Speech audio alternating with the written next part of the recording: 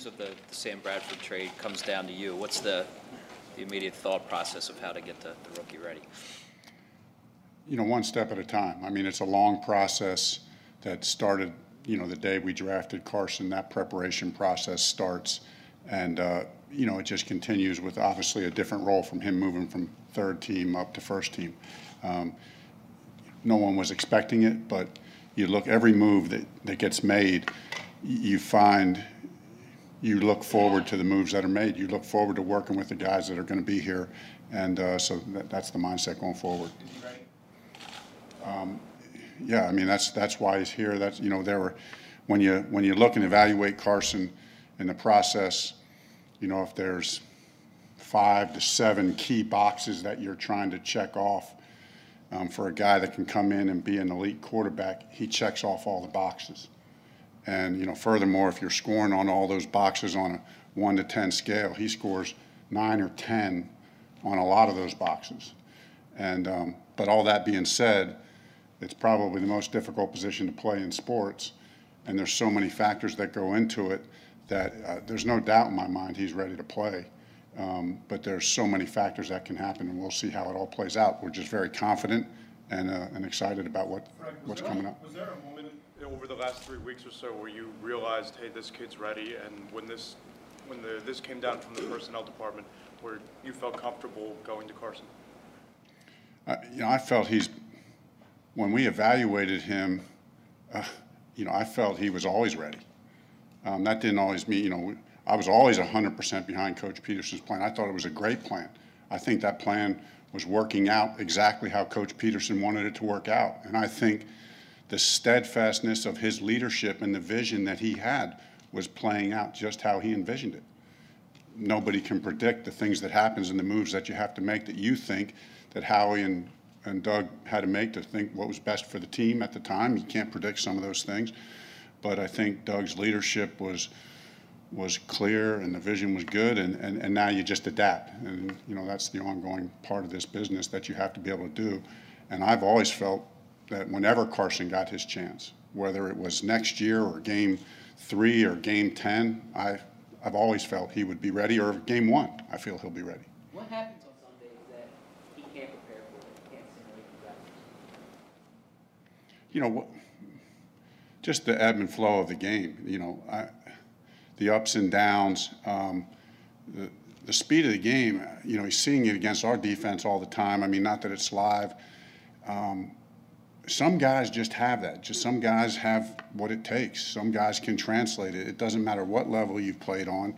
You have qualities that make you a great player, and that's what we think we have in Carson. And but he's like anybody else. He has to go out and prove it. And it's a long season. It begins this Sunday, and we're all excited about that.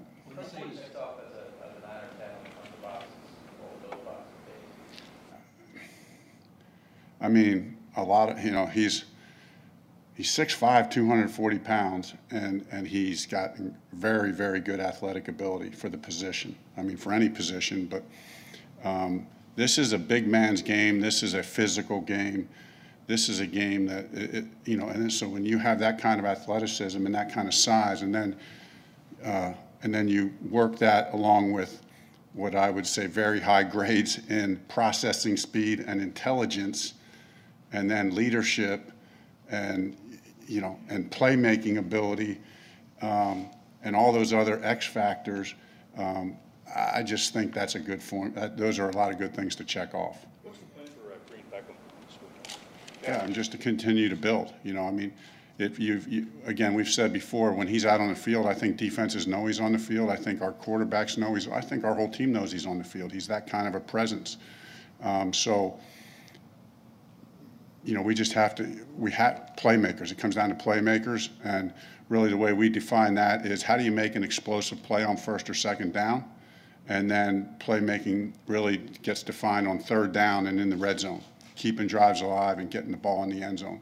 And that's where, you know, if you're going to start to piecemeal a guy in who has that kind of ability, you know, you want him to be, you know, they want to be difference-making kind of plays. So those will be key. We saw that play in Indianapolis, the jump ball. That's all about timing. I mean, how often has Carson and Dorial worked on that?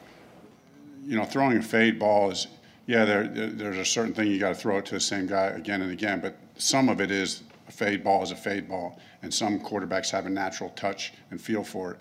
I think Carson loves throwing the fade ball, has a natural touch and feel for it. So the confidence will build with a guy like DGB more and more you throw it to him, but some of it is just DGB's ability to go up and get it. He's been doing this for a long time, so he's been running those kind of routes for a long time, so it's a quick transition, I think. Talked about not having. What do you expect from Reich defense?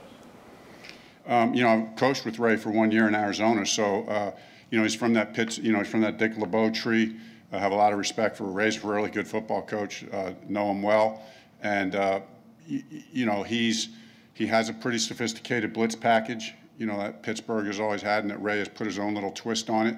And he's not afraid to be aggressive and attack, but just very well coached, very good schemes for a lot of years. They have like 17 rookies on their roster, and I think like 10 second-year guys. Is that make a challenge to prepare for them personnel? A little bit, because part of the game is scheme, part of the game is matchups. When you play earlier in the year, you just don't have as much tape on teams as obviously as you do when you get into it further. But, you get what you can. They have the same problem. They have the same problem looking at us. So, that's just part of the nature of it. Doug Peterson talked about with Carson Wentz not fighting for that extra yard right now. It's not the NFC title game. With a guy with his ability to run, how much do you need to manage within his game to not fight for that extra yard, because your mentality takes over in the heat of the moment? I think that, I know Coach has been talking to Carson about that from the day he got here. I know I've been talking to him about that, and so has Coach DiFilippo. Carson hasn't played as much in preseason as we all thought he was going to play, to show that he's kind of got that message. So we'll see. I think he has gotten the message. I think he's a very smart guy, and he understands the role and responsibility that he has to give himself the best chance to stay healthy. And and I expect him to do that. Now, he is who he is. So sometimes you're going to try to make an aggressive play, but I think we'll see that he's gotten that message. Questions at fullback now that Chris Mentale didn't make the roster? We'll mix some things up. We'll use our 3 tight end package in ways that we have always used it, and that you see. You can always move Trey back there. We can find other offensive or defensive linemen to kind of put back there in specialty situations. We'll just continue to build that fullback package small piece by piece as we go. Sproles obviously wasn't used much in the preseason. Give a sense of all he can do basically. Yeah, that's a good thing about a guy who's been around playing at a high level as long as Sproles has been. A lot of things on tape, know the kind of routes that he's good at, know how we can isolate him and use his strengths, and certainly plan on trying to do that in every way we can. Right, for Carson's first game, do you have to balance a little bit getting the game plan ready, but maybe keeping something simple, especially because he didn't get to play much in the preseason? Yeah, and I think that would have been most teams' game plan for week 1 is, you've got all this install in training camp.